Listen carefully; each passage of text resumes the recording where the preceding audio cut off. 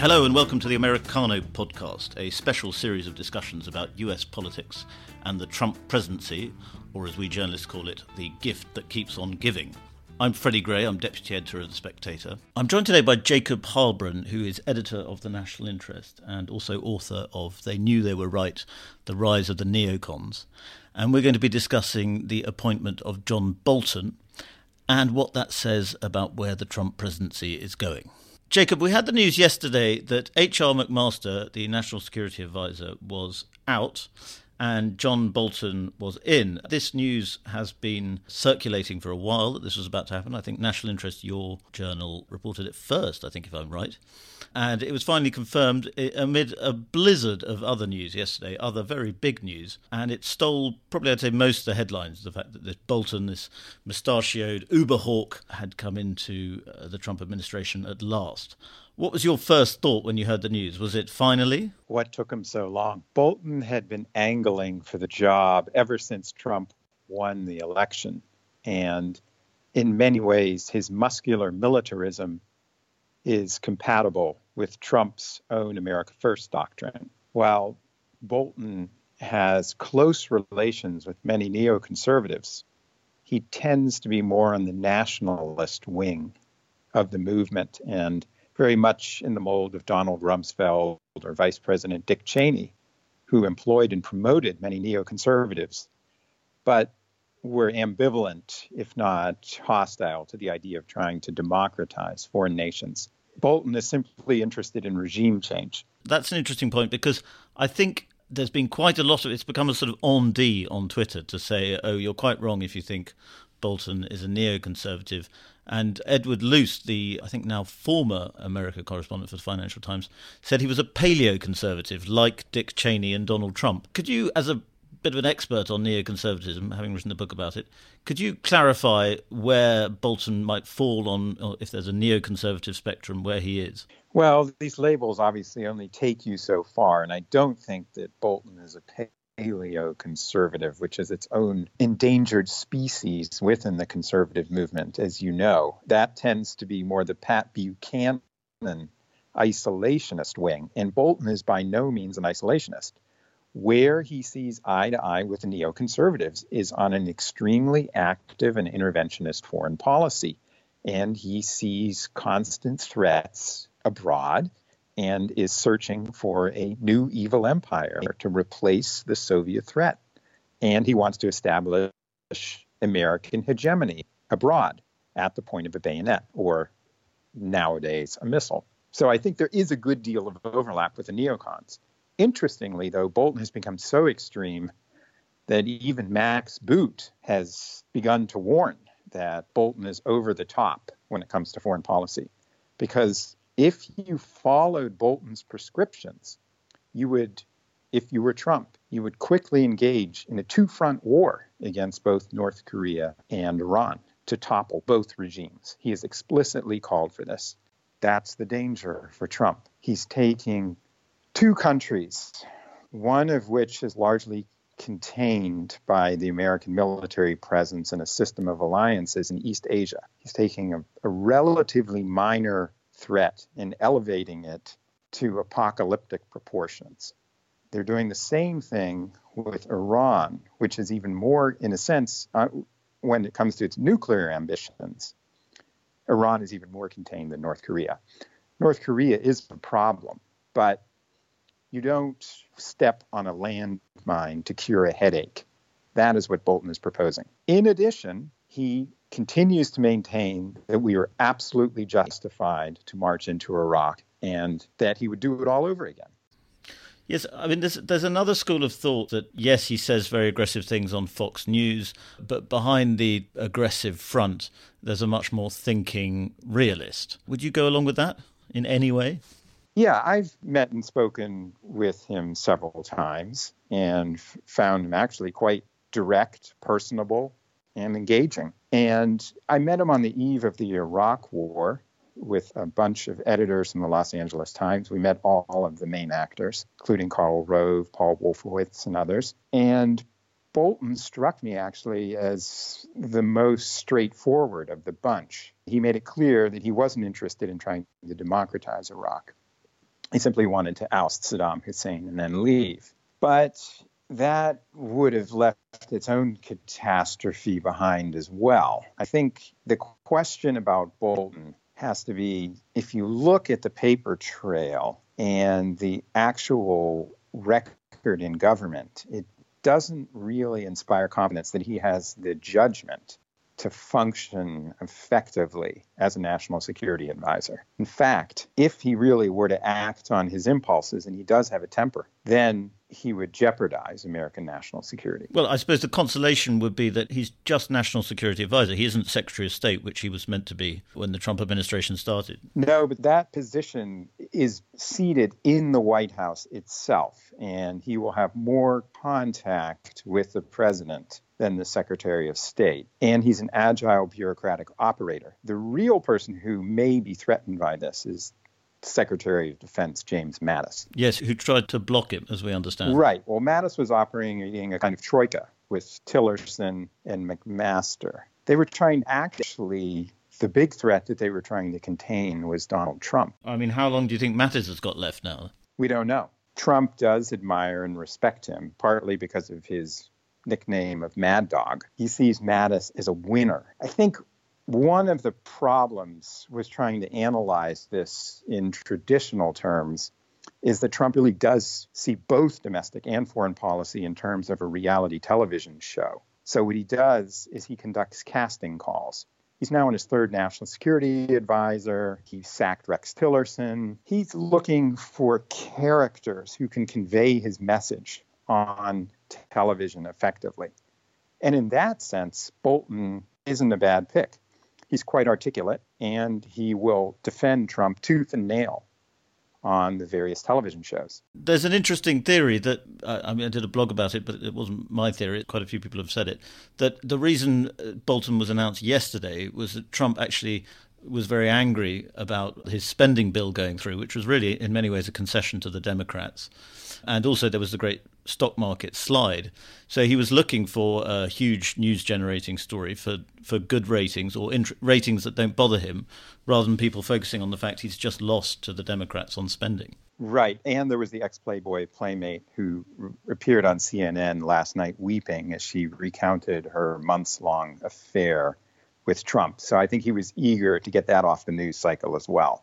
On the other hand, there are only so many people that he can fire. Well, I mean, it could just be a rotating door. I mean, that's what seems to be we're going towards. Now, it's possible, while this isn't good for American security, because you do want to have some consistency, and how are we countering possible terrorist threats and so forth, if the national security apparatus is in constant upheaval. But it is possible that Trump's base enjoys the turmoil that he is inflicting upon his staff. I mean, this is his traditional way of operating, and it is highly entertaining, as evidenced by our podcast here, Freddy. Yes, I mean, the listenership is roaring. Well, we're talking about Trump again, and that's what he likes. He's always the focus of attention. So you're saying the Kremlinology of the White House is becoming mass entertainment? It definitely. Trump is a master showman that can never be forgotten. Where he runs up into trouble is if he goes up against reality. As long as he doesn't actually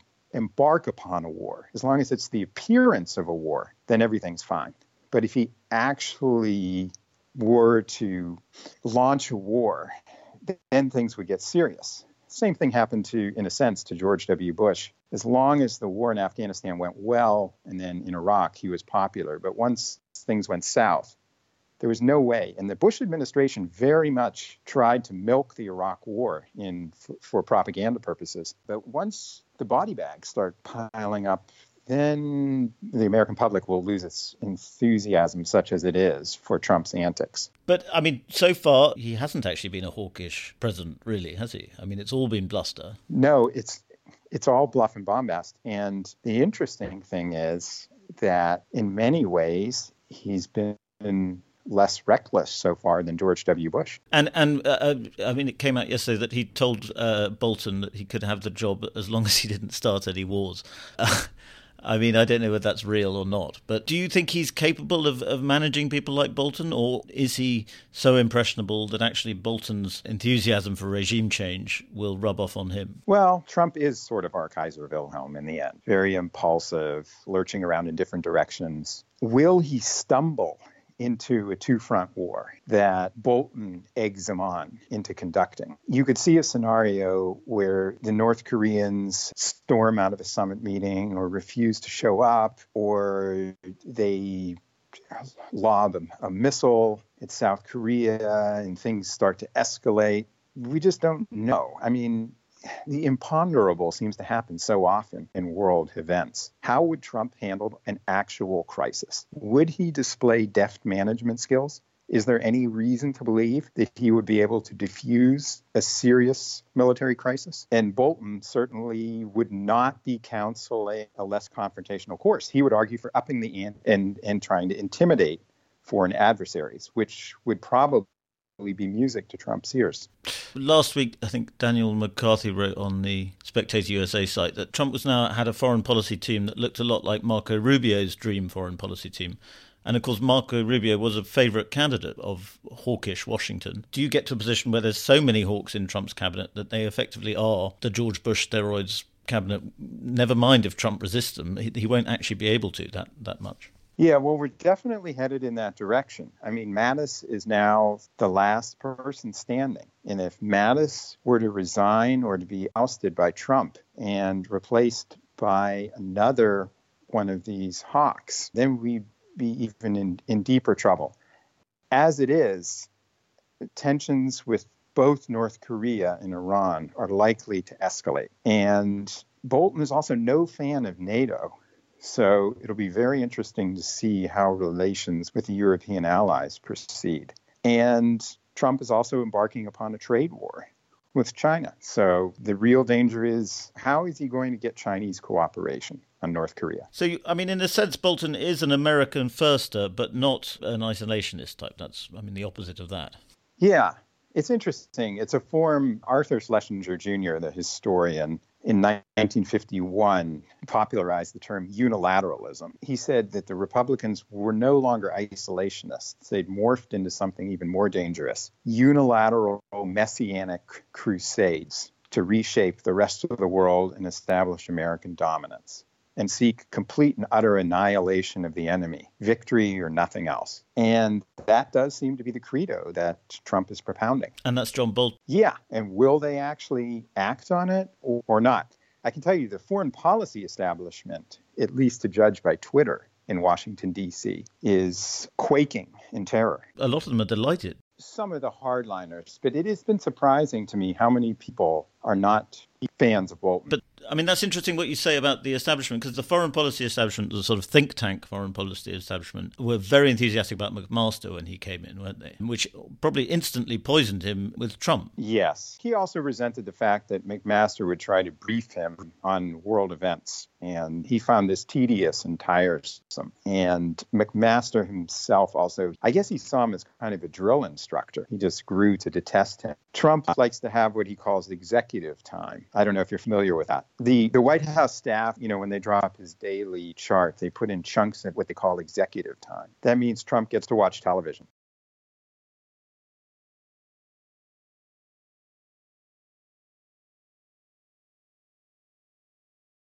Right. Yeah. Well, another interesting figure here is Kelly, who is another general and was sort of thought to be one of the grown-ups with McMaster and Tillotson, and part of what you called that troika before. And yet he is, perhaps more of an economic nationalist than people realised. He's not quite as part of the foreign policy establishment as some people thought. Where do you see the relationship between Kelly and someone like Bolton going? A going? much more aggressive operation at the NSC. It'll be interesting to see how he and Kelly relate, though Kelly has been said to be on thin ice for months with Trump as well. Yeah, and Trump also just likes to try someone new. So I suspect Kelly will be gone. Of the sexual abuse allegations in the White House.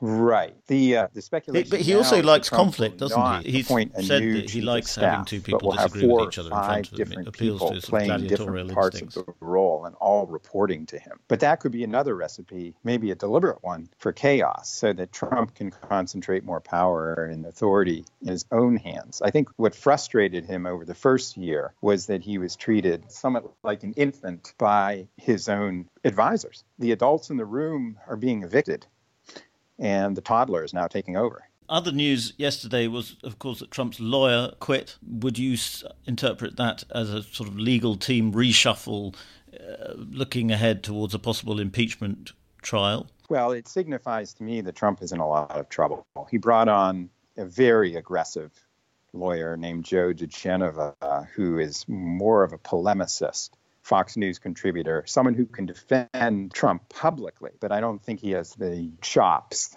to defend Trump legally. And John Dowd resigned in frustration because he felt that Trump wasn't listening to his advice. Trump wants to go under the attack against Mueller, poison the well, argue that it's a witch hunt, and attempt to win the PR battle. And he probably figures the worst is coming. So the more that he can taint the investigation and argue that the conclusions were cooked in advance, the more comfortable he'll feel. It'll be a knockdown, drag-out battle, but that, again, is something that Trump is familiar with and likes to conduct. And it's been interesting that so far, a little bit last week maybe, but so far the rule seems to have been don't attack Mueller himself. Don't suggest that Mueller is a closet Clintonite. But the gloves might be off on that front, you're saying? Absolutely. That rule has been discarded. And Trump has decided that his advisors were all wet and that it is time to go on the offensive. And he wants to discredit Mueller to the fullest extent. At the same time, Trump is apparently eager to testify to Mueller and believes that he can persuade him of his own innocence, which his lawyers, such as Dowd, who resigned, think is harebrained. And a lot of it seems to come down to Fox. A lot of Trump's appointments come down to people he sees on Fox. Is it possible to say now that Fox is essentially running America?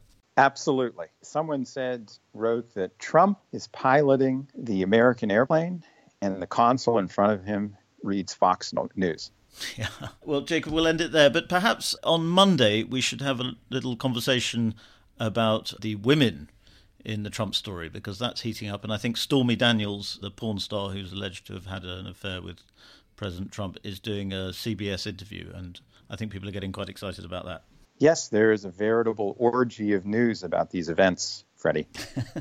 Thank you very much for listening. Just a reminder that you can subscribe to this podcast on iTunes, and you can also subscribe to the magazine through our special podcast offer, which is on www.spectators.co.uk/pod offer, and we'll even throw in a Spectator moleskin notebook for people who take up that offer.